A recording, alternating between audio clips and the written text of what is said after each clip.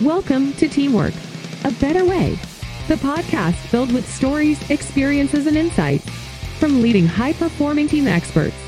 Here are your hosts, Spencer Horn and Christian Napier. Hi, everyone, and welcome to another episode of Teamwork, A Better Way. I'm Christian Napier, joined by my amazing co-host who just recently returned from Canada, Spencer Horn. Spencer, how are you? Good, Christian Napier. Good to be with you. Yes, and good to be home and enjoy always being up in the Great White North, though it was colder here when I was up there. Really? Yeah. Did you come home to snow in your yard? There was a small amount, yes. We were quite disappointed that the snow had all melted by the time we got back. Really? Ours is still around. We still have about 4 inches of snow in our yard. Oh, wow, yeah. Well, it snowed and sleeted and freezing, whatever. The rain froze while we were there for a while, but then it warmed up. So, but beautiful trip. Well, welcome back, and I guess I should say for everybody else who's listening that's not on the old imperial system but on the metric system, about 10 centimeters of snow. So, anyway, and we have today, a fantastic guest, someone who I met earlier this year at South by Southwest in Austin, Texas, who is really on a mission to reduce the failure rate of startups, and that's Paul Manivanan. And Paul, thank you so much for being here. I'm going to just give a little bit of background on you, Paul, if that's okay. So you started out, you spent a lot of time in the recruitment business and the hiring business, and over your career, you've hired over 10,000 people.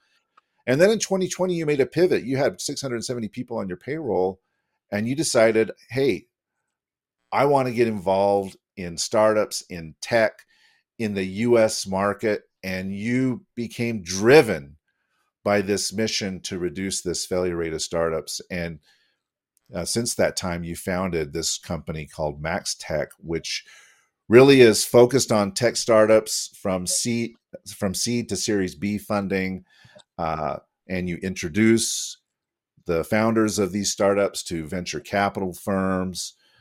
You help them with strategic talent advice.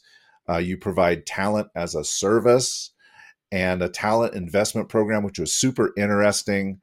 And when I met you back in March at South by Southwest, I thought you were one of the most fascinating people that I met while I was there, which is saying something because I met a lot of interesting people.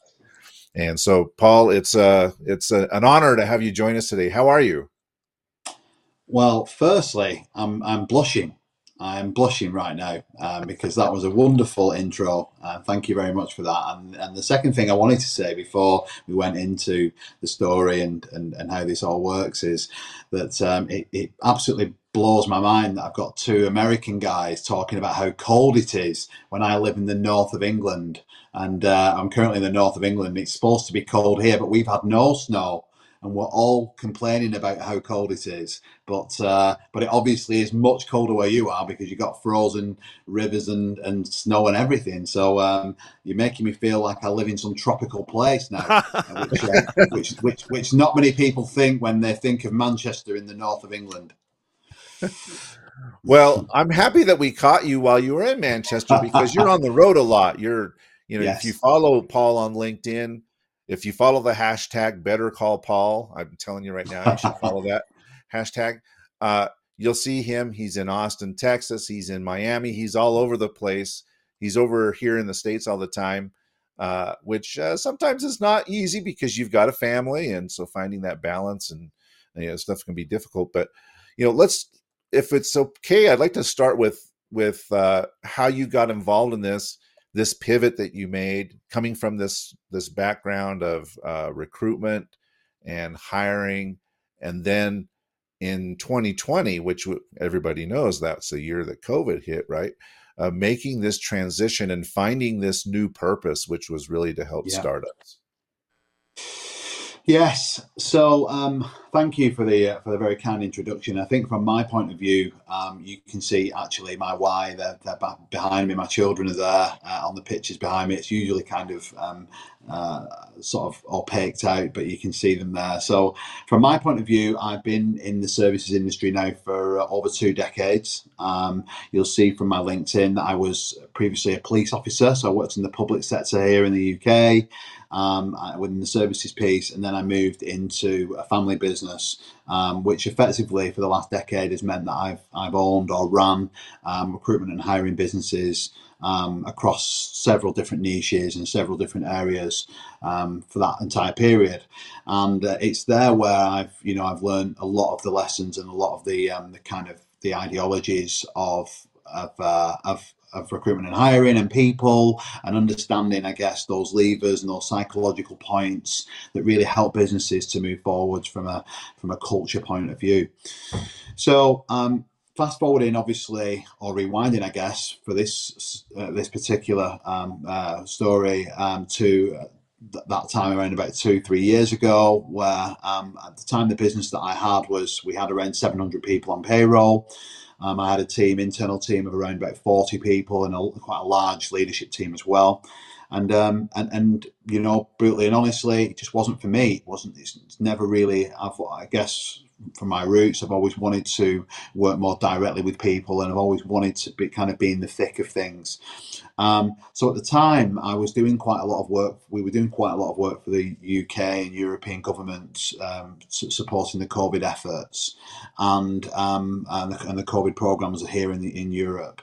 But ultimately, I knew that we would need to pivot and we would need to move forwards as a business. And so what I did at the time was I looked into the market and I looked at the communities that I wanted to serve, because the way that I've always built my businesses is to understand and to create the target client that I want to work with, and then to understand their challenges and to work back from those challenges.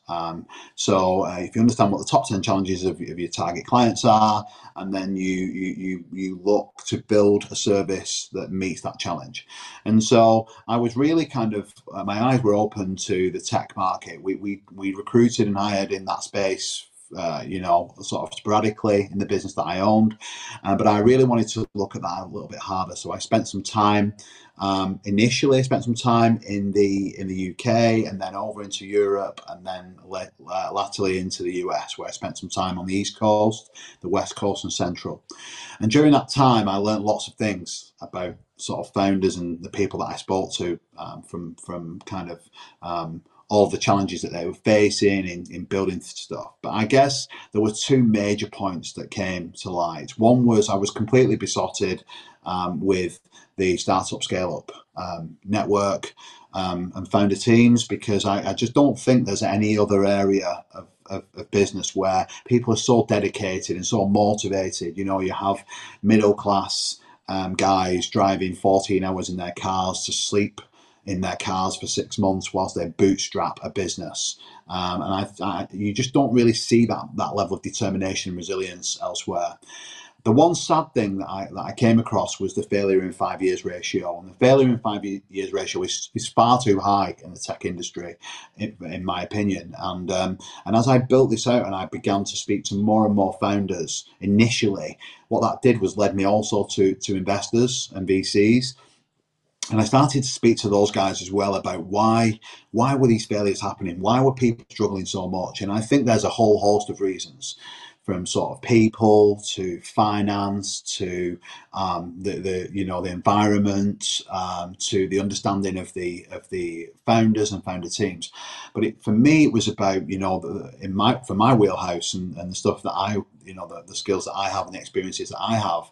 I thought a huge challenge here was about the people. Okay, so what actually happens in general is that companies they grow out these amazing ideas. So you get a founder that sees a huge gap in the market, and they get an MVP and they start to kind of really take that idea forwards. And then what happens with that is they find the MVP, but then what they need to do is scale the business. And it's so often the difficulty is to find the right people for the right seat.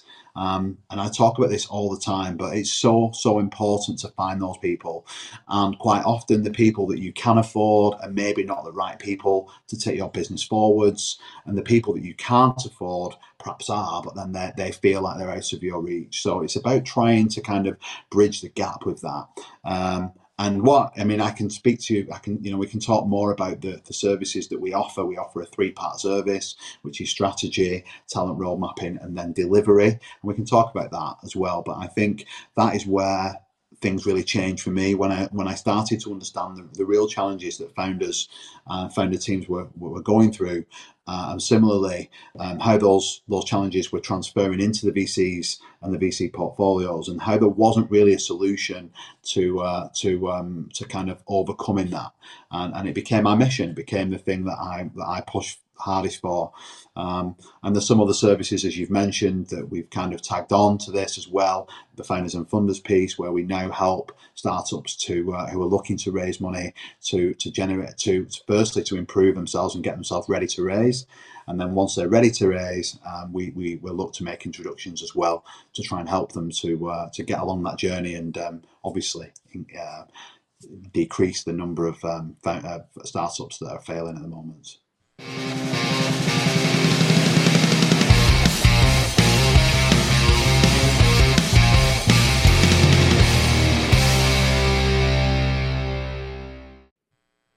Paul, it's interesting to hear you really reinforce something that Christian and I believe very strongly, and that is, the success of an organization, startup or otherwise, is often comes down to people. And I really intrigued by something that you said, or I thought I heard you said, is that sometimes organizations feel that the right person they can't afford, and so they actually buy the wrong person, which is what they can't afford. Is that kind of what you're saying? I mean, it's like you can't afford not to get the right person, and that means sometimes you may have to pay more than you anticipated. So I want to make sure that that's what I understood, maybe a little differently than what you said. And how do you find those right people? You talk about getting the right people on the bus. Finding those right people and making the commitment to right people sounds like it is absolutely crucial to long-term success.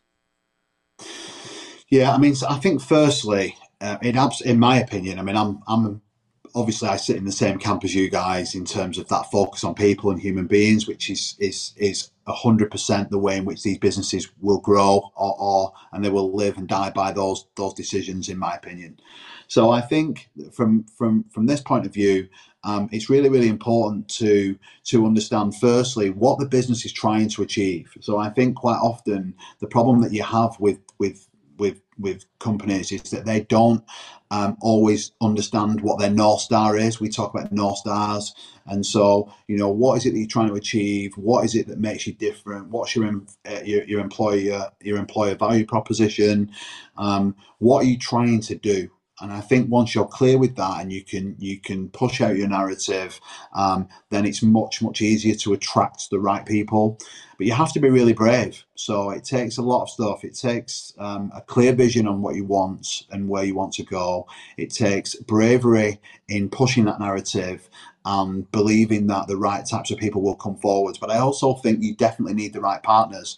And one thing that I haven't spoken about today, I think, is the genuine distrust around the relationship between sort of hiring managers and businesses and external agencies, and that kind of distrust and that kind of breakdown of communication. And I think what's really important is that firstly, you understand what you want. Secondly, you're very brave in the way that you go after those people. And third, that you make really strong partnerships with professionals who understand the landscape and are really clear on what it is that you're looking for. So, Paul, just drafting off what you just said there, we've heard in the news about all these layoffs that have happened in tech, right? So you would think theoretically that, hey, we have a larger labor pool. We should have an increased chance to find the right person. Yet I've talked to a lot of people who are still really struggling to find the right people even though the big tech companies like Amazon and all these others have been reducing their workforce. So, why are we still having this What's challenge going of finding on? the right people in this market? So it's quite simple, and it's happened time and time again in the market. And when the layoffs came, so when the layoffs came at the back end of last year, sorry, and some of those layoffs I think were around December time, and then you had the problems with SVB, and so many of the clients that I was working with and the people that we were looking to kind of work alongside with my primary partners, they were talking about this huge market of new talent. And I think the challenge, and I don't want to kind of blanket everybody here, but I just wanted to kind of put this point across, is it's quite difficult. And I don't know whether this is something that's quite often mentioned within US culture, but it's often more difficult to find a needle in a haystack than to scrape the barrel. Okay. And the needle in the haystack problem is real, because you put a job now on LinkedIn, and they'll have 800 applicants, and 790 of those won't be fit for purpose, because they're just guys who, maybe they just need some work, and they're trying to apply for something hoping that they're going to find that right fit. But obviously for the employer to go through 790 applicants that weren't correct, that is a huge undertaking, and something that's going to slow the process down hugely for them. The second part to that, and the other reason why there isn't a fit, is because what's actually happened is, what you have to remember here is, this is not a downward turn in the market. This is a correction in the market. The market was going in a certain direction, and then 2020 and 21, 22 created this huge sort of increase that was completely out of character for the market. And you had this whole bunch of people who were basically employed by these huge companies on huge salaries that were vastly inflated from where they were previously. And then what happens is, when the market starts to drop, these companies then they go to that group, and they look at maybe the top 10% underperforming based upon their own metrics, or they look at the departments they're looking to move on, and they remove that 10%. But suddenly what you've got now is, you've got a marketplace with infinitely more candidates, but those candidates actually, whilst their expectation is of earning 300-400k, maybe whatever it was that they were earning at Twitter, or whichever company they work for, they're now not going to earn that money in this current market, because they were never actually destined to earn that money at this time. There's been a correction. So what you've now got is a whole host of really, really well paid, probably over market salaried employees who are looking for work at or around the same rate, throwing around these big brands, but actually their ability to deliver for startups and scale ups is extremely difficult. And that is where the huge challenge comes, because there's no fit there between these people. Well, that's really very, very interesting, and I just feel like so their value is overinflated, their salaries are overinflated, and so they're not landing a place. And so with all of these applications that are coming into organizations, I just spoke with a program manager yesterday that was experiencing this challenge, talented, looking for another opportunity, has applied for several different positions, and here's nothing. And finally got one response, and then he gets an interview with AI. And so are organizations how are they using AI to screen all of these candidates? And is that a effective way to find that right person? I think it's difficult. It's difficult to answer that question. I think with AI, it's all dependent upon the information that's in the system, and their ability to search properly. My feeling is that there will always be a human element to choosing the right people for your business, and I'm not sure that AI is there yet in terms of finding those candidates. And I would be really, if I were in that kind of position, I would be really quite worried maybe that maybe we're missing out on some amazing candidates. I think that the real play here is that that you must start to internalize what it is that you're trying to do yourself. I think personal brand, company brand is hugely important.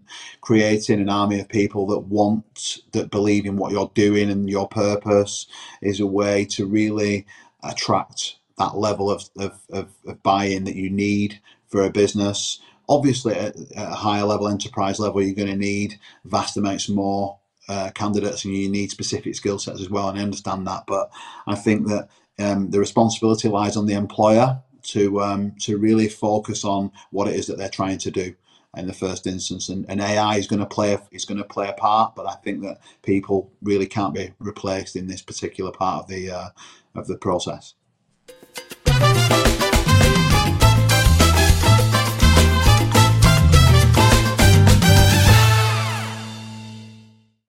Hey, Paul, I want to come back to something you said a few moments ago about these people who were recently laid off, not necessarily being a good fit for the startups. Yeah. So one is salary expectation or compensation expectation.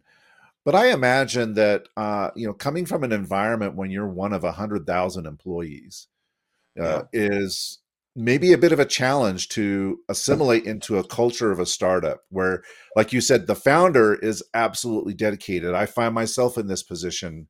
I eat, sleep, and drink my startup, right? It's on my mind constantly. And that can be hard because it's on your mind constantly, because you're always working and you're doing things. You as a founder, you might set an expectation, perhaps unwittingly, that everybody else has that same level of commitment as you, and they should be answering emails or messages or what at any 24 hours a day, 7 days a week, because that's what you are doing. And so I'm curious about the culture of startups and finding people, whether on a fractional basis or on a full-time basis, can come in and help these startups, and how the founders can help or can go about the process of overcoming the challenge of developing a culture from an embryonic stage. Because, in my own experience, it was just me, right? Starting out and then bringing on a couple of more people to help me out.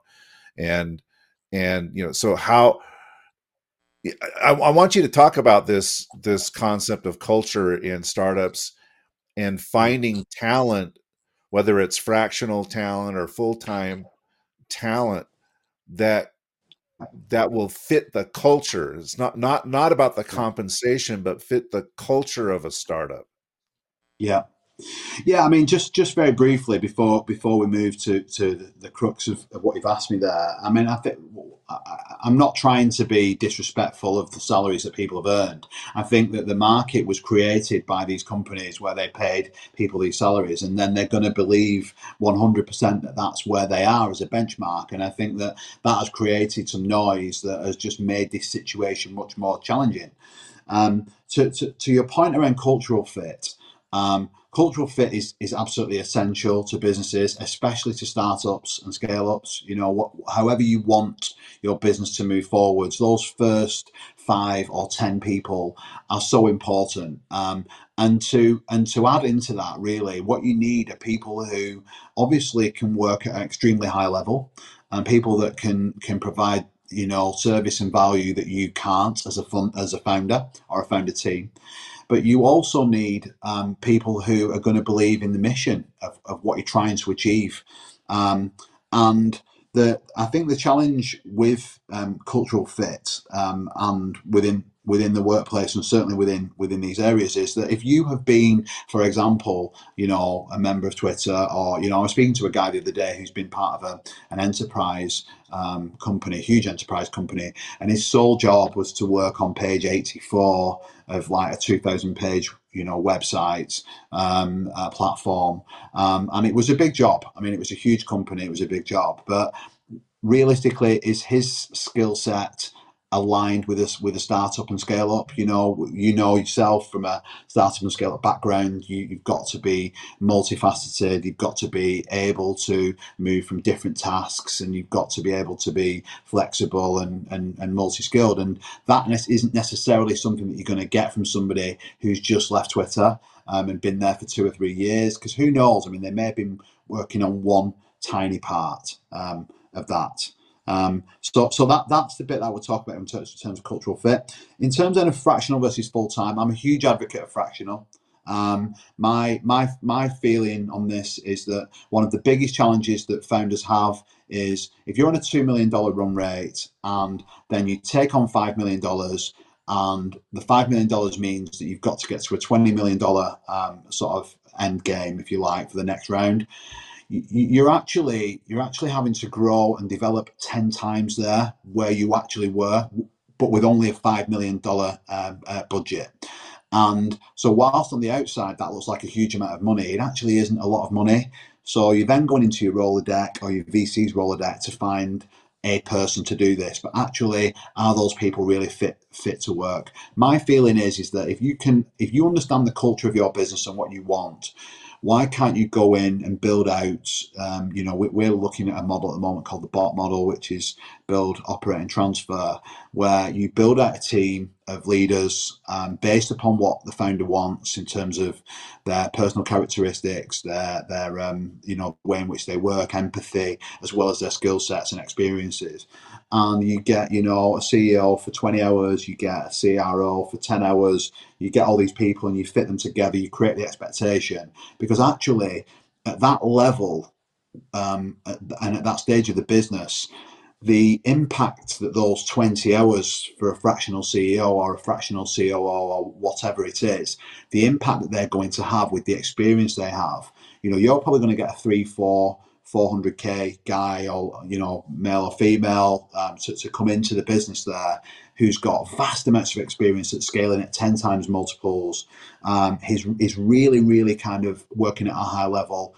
And in those 10 hours can do the work of, somebody who, maybe 5-10 years behind them, they would take them 40 hours. So I think that fractional module is becoming more and more, and it's certainly something that I'm being asked for more and more now, to build a senior leadership team on a fractional basis and then plug in a dev team as well to kind of really bring about that MVP. So sounds like a great model, yet earlier you talked about that one of the challenges that these organizations have is the distrust of maybe bringing in a fractional person that's not really a full team member. Yeah. How do you address that? Yeah, so it might just be something that I believe in here, but I don't think that you have to be full time to be bought in. I think that cultural alignment is much deeper. It runs much deeper than being full time. I've hired a lot of people in my life, and I've hired a lot of full time people who were not bought in. We're fully on payroll and we're not bought in. I think that cultural alignment, I go back, I don't know if I've stressed this enough, but I go back to the business understanding its true North Star, understanding what its true purpose and mission is. And I think if a business sells, and when I say sells, doesn't just sell to its clients, but sells to its internal people, its internal narrative, its hiring. If it sells on that internal driver, it doesn't actually matter whether somebody is a contractor, full-time, part-time. If they're bought into that and they're bought into the vision and everything's above board and everything's sort of transparent and open, that is the true element of buy-in. In my opinion and in my experience, it isn't related to somebody being full-time or part-time contractors.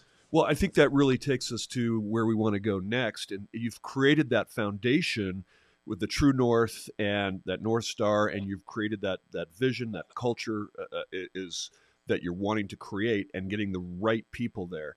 And that is what's really, in my opinion, and I want to hear your take, is what's going to help create that sustainable productivity so that we don't hit that wall in 5 years. You've got to be able to create the ability to sustain that growth, those 10 times multiples. And that really requires a strong cultural glue to build on. So how do you do that? How do you get to that so that you pass that 5-year failure deadline that happens? I think the way that I've seen this work and work really well is if you've got a really ambitious plan, and let's say you've got 2 years to get from here to kind of here. And what you're going to do now is we're going to build out this talent roadmap for you. We're going to look at what senior hires we need to bring in. Are they going to be on a contract basis? Are they going to be on a fractional basis? Are we going to have some people in there that are full time? The dev teams, are we going to offshore? Are we going to nearshore? How does that work, and how does that align with the culture? I think that the main thing is that you get the buy-in and you get people that fit the narrative. So, culturally, I think everybody that I would ever bring into a business now, I would look at them and think, if the whole business adopted their culture, would the business stand still? Would it improve, or would it decrease? And with each individual, and if it was going to decrease, I would say that's not the right fit. They're not the right type of person to bring into the business.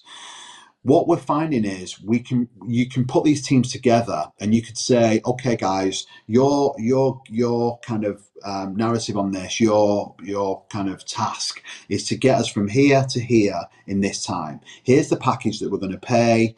This is the compensation. If we're going to give a little bit of equity, we're going to give some equity. If we're going to provide some type of bonus, we're going to provide some bonus. But we're going to be really open and really clear with this. What we're also going to do is we're going to say that if we get to this target, that we will then look to offer. It may be that the business then is in a position where it's raising its Series A or Series B, and it's getting a substantially higher amount of money, where it could say, we would then look to offer you this package with these options. Or if this is not something that you want to do, or not something that we want to do, we would ask that you help us to onboard your successor at that stage. So I think it's just about having really open, grown-up conversations with everybody at that early stage, and not trying to oversell something that you can't deliver.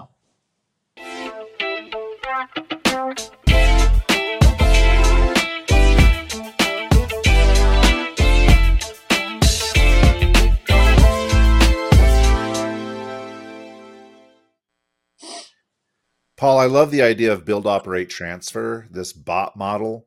I come from an event environment, and I have to give a shout out to my colleague, Alan Shaw, who's been doing this forever.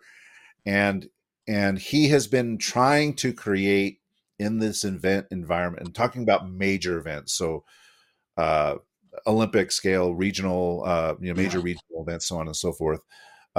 This core team model, this is what he calls it. He calls it core team model, which is, hey, the current hiring practices for major events is kind of broken, because what happens is, according to these milestones, I need to bring in a head of marketing, or I need to bring in a VP of venue development, or whatever. Mm-hmm.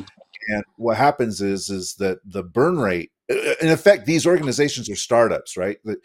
Salt Lake is bidding to host an event, the Olympic Games in 2034. They will create a startup, right? And yes, oftentimes what happens in this event space is they say, oh, well, to do some of these major foundational works, I got to bring in a really experienced person. So I hire this VP of marketing, and I hire this VP of venue development, and I hire this CTO. And these people, they all come in and say, well, if I'm the chief, I'm the director. I'm the director of what? I have no staff. I can't do this work. So then these early hires, they push back on the organization, say, well, if you want me to deliver all this stuff, then I need to bring in a team. What happens? The payrolls explode in these organizations, and they end up having cash flow issues because they don't have the cash to pay the amount of people that they're bringing on. So an alternative approach is, hey, instead of you going in and hiring all these bigwigs, these key people, let's have this outsourced core team, which is basically, like you talk about, this fractional approach, to say, okay, with this much smaller but more experienced core group of people, we are going to prepare this foundation to help this organization grow. And then we will hand it over when, after a year and a half or 2 years, when you get on your feet and you've got more sponsor revenues coming in and so on and so forth. We're going to take it and we're going to hand it over to you, and we move on to the next thing. And so I really like this approach that you've created, because I think it's not only applicable to startups, but I'm seeing other industries where if you are in a major growth mode, bringing on this kind of core team of experts that you are creating, is, I think it's really, really innovative approach. And so I commend you for coming up with it. And I'm curious, it's not you haven't been doing it too long, but what are some of the early wins or early results that you're seeing by implementing these new approaches, talent investment program, talent as a service, the bot model? You're starting to work with startups, you're working with VCs and other funders to make sure that their investments are protected and they are de-risking. What are some of the early results, the returns that you're seeing from the work that you're doing? Well, firstly, thank you for that introduction to this. I think the first thing that I wanted to say about this is that all of these models are built upon the needs of the target market. They're built upon the needs of founders and founder teams. And as part of the research that I did, I spoke with so many people and said, "So how does that work? And does that really work for you?" And they'd say, for example, we'll engage with a recruitment business and they'll just do our key hires, but they don't know how to do the tech dev team. Or we'll build out a dev team, but we won't, but they won't understand how to pick up the marketers and various other things. And I think that kind of what I did from that was I worked back from that and thought, well, we need a more holistic service. And then the light bulb moment for me was actually in Miami earlier this year, and I went to an AI kind of events, and they were talking at this AI event about the need for they were saying that eventually a lot of these roles will just get moved off to AI profiles, personas, I think is the right terminology, and that effectively what founders and specifically non-technical founders, what they really needed was like a plug and play like methodology. And the plug and play on this is that you get an idea, you stood in the shower, you get an idea, and you think, how am I going to do this? And they were talking about this like AI technology where you could go on and you could build an org structure of how you wanted this company to work. I need a CRO with this background, this experience, with this personality, believes in this, this, and this. I need a CMO that, etc., and I kind of go through this, I build out this, and I build out the dev team that I want, and the AI then could fill this. Now, I sat there like shaking my head. I was like, AI is not going to fill that, right? Because there's still too many variables, certainly not this stage, and not for, in my opinion, not for many years. But when I looked at that and I thought about the bot model, something that we've been considering, a business partner of mine and I have been considering for a while, I thought, well, actually, we can do this plug and play piece, because if we actually qualify candidates properly in terms of their experience, their skill set, their personality traits, their levels of empathy, their levels of buy-in, or sort of, are they into sort of health tech, all of this kind of sort of deep information, can we actually tap into that? And then can we start to find the right candidates, the specific right candidates for each individual business, and pull together a team that works together? And then once that team works together, could that team then be lifted and dropped into another company and another company and another company? And so from a usability point of view, what you get is you get a founder who has a budget, is non-technical, has a vision, knows what they want, knows how they need to get to a certain MVP, and wants to hire a group of senior people and a team of devs. And we can kind of pull all that together into one space. We can do it in budget, and we can say, okay, it's going to take you 9 months. This is what it's going to cost. And at the end of that 9 months, we'll transfer it all across to you for X. And at that stage, you've got this plug and play methodology. And, from a very early point of view, we are now, to your question about kind of the wins that we've had, we've seen some really early traction with this. And like you say, we've not actually been practicing this for too long. But one thing that is coming at the moment, which I can't say too much about at the moment, but it is a deal that we've recently struck with a large East Coast VC who's got a significant, like in the hundreds of tech startups within their portfolio, and they're looking to integrate this bot model into their whole business to deal with all of their high level and senior team, to build out teams that can kind of plug and play for all of their portfolio companies. So yeah, we're really excited about this opportunity, and something that we think can really make a big impact to the failure in 5 years ratio.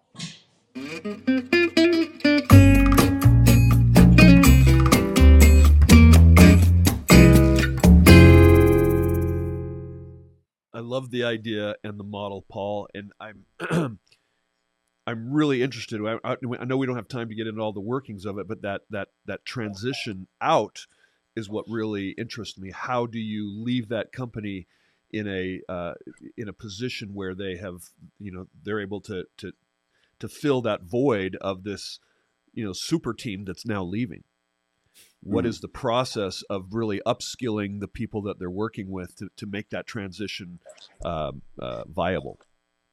Yeah, I mean, I think at this moment in time, I'd have to say, I'm unfortunately I can't sit here and talk to you about the multiple exit points, because we'd probably be a year and 2 years down the line before we get to the nitty gritty of those. But I think, in theory, the way that this works is it's a really open conversation from the very beginning. It's the founder saying, "This is what I'm looking for. These are my expectations. This is what I really need in terms of skill set. And I want you to build this team for me, and we're going to get to a certain point in this journey. And at that milestone, we're going to have a discussion about, are we looking to make these people permanent? If so, what is the comp package that we're looking to offer at that stage? If not, could we get those guys to help us to onboard their successors?" Because I think, right. I know I mentioned that before to you, but I think people onboarding their successors as part of a really grown-up conversation is one of the greatest things you can do. Because if you're exiting a business in the right way, you should be able to onboard your successor. And by doing that, you should realistically be able to kind of create that continuity and that consistency as well. That is such an important part, Paul. I mean, so many organizations miss that continuity because the person is gone before there's a gap, and productivity suffers. I mean, I like that. And if you've got the right culture, you're doing it for the right reasons. Listen, we were always expecting to be here for a short time, so that's why we're bringing you in and to take my place. There's a perfect excuse for that. I mean, I really love that.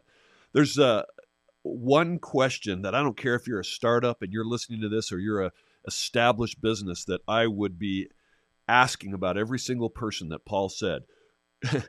Is the business going to increase with this person or decrease?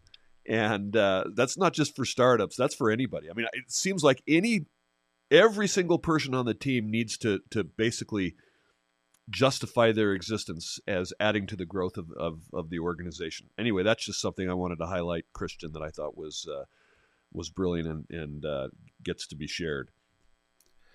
I think go ahead, Paul.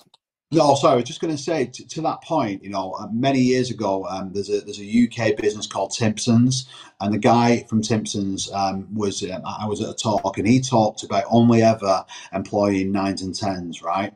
So I'm not going to get into kind of what that might mean, but effectively what he meant was, what he said was that we all know who the 9s and 10s are, right? They're the people who perform, sure they perform, but they're also the people that help their colleagues, they're the people that are there to support people. They're the people that are most conscientious. They're not the guys that take every Monday off because they've been drinking all weekend. They're not, they're the guys that you rely upon. And every one of us could sit here in a really kind of simplistic way and think of those 9s and 10s.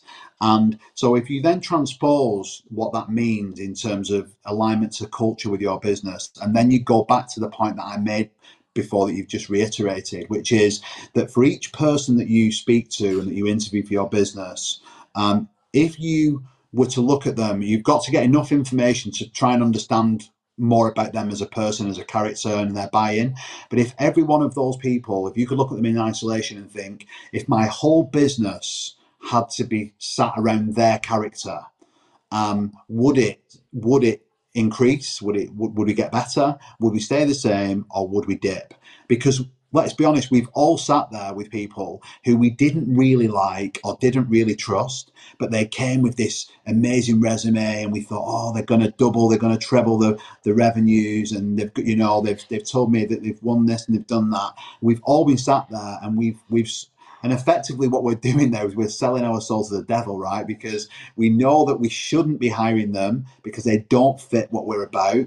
And I guess what I'm saying is that in my experience with 10,000 people that my companies have hired, is just don't do it. Like, do not do it. If it doesn't feel right, always hire on people first. Searching for experience and skills and all of that stuff can be found. Searching to work with great people is the real challenge. Wow. Okay. Well, we've had a 10 when it comes to our guest today, Paul. I really appreciate you joining us. Before we conclude, Spencer, do you have any final thoughts or questions for Paul? Yeah, just thank you so much for coming. We know that you've got a lot on your plate. Love the models and the ideas and the passion. Thank you for come hang out with us in the Winterland. If you're missing that cool weather, this is a beautiful part of the world. I don't know if you've ever been. Yeah, I keep getting invited actually. Christian keeps inviting me, so I'm going to have to take you up on that and come and see you. Yeah, well, you definitely need to come. I mean, there's a really fast-growing tech community here in Utah.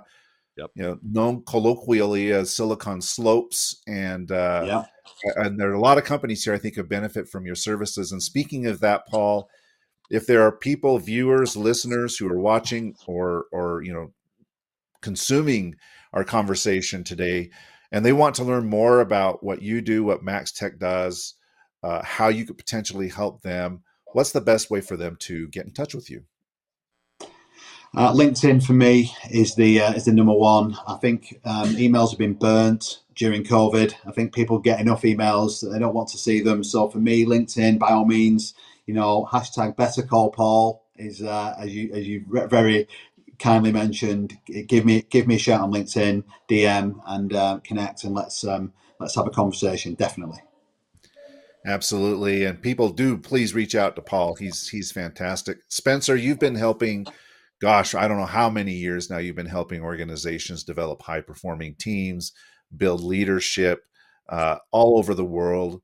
And if people want to connect with you, what's the best way for them to do so? You know the answer, Christian. What is it? That would be LinkedIn. That's it. Hey, but thank you for that opportunity. And let me just say one thing about our next guest that we have coming on December the 5th, same time. That's noon Eastern time. We'll be having Julie Hutchison, who is the CEO of Core Performance. And so she's going to be talking about from stressed out to calm for ambitious executives. So stressed out, need to be calm, and you're a busy executive, join us next week. And Christian, Paul, you know why I love talking with Christian, because he's such an incredible human being, isn't he? And I agree. He adds so much to value to organizations. Every single person I introduce him to, they just fall in love with him. So if you want to fall in love with Christian too, how can people find you to make that new affair grow? Well, gosh, I'm blushing here. My wife of 33 years may take, I'm not talking about hey, that. I'm talking about a business affair. Falling in love. No, you're talking about professionally speaking here. I'll do the 3 for 3 LinkedIn, right? Just look up Christian Napier on LinkedIn. Yeah. There. And happy to connect with anybody. So Paul, thank you again so much for giving us an hour of your super valuable time and sharing your insights. Listeners, viewers, thank you for joining us and carving out time from your busy schedule to be with us today. Please like and subscribe to our podcast, and we'll catch you again soon.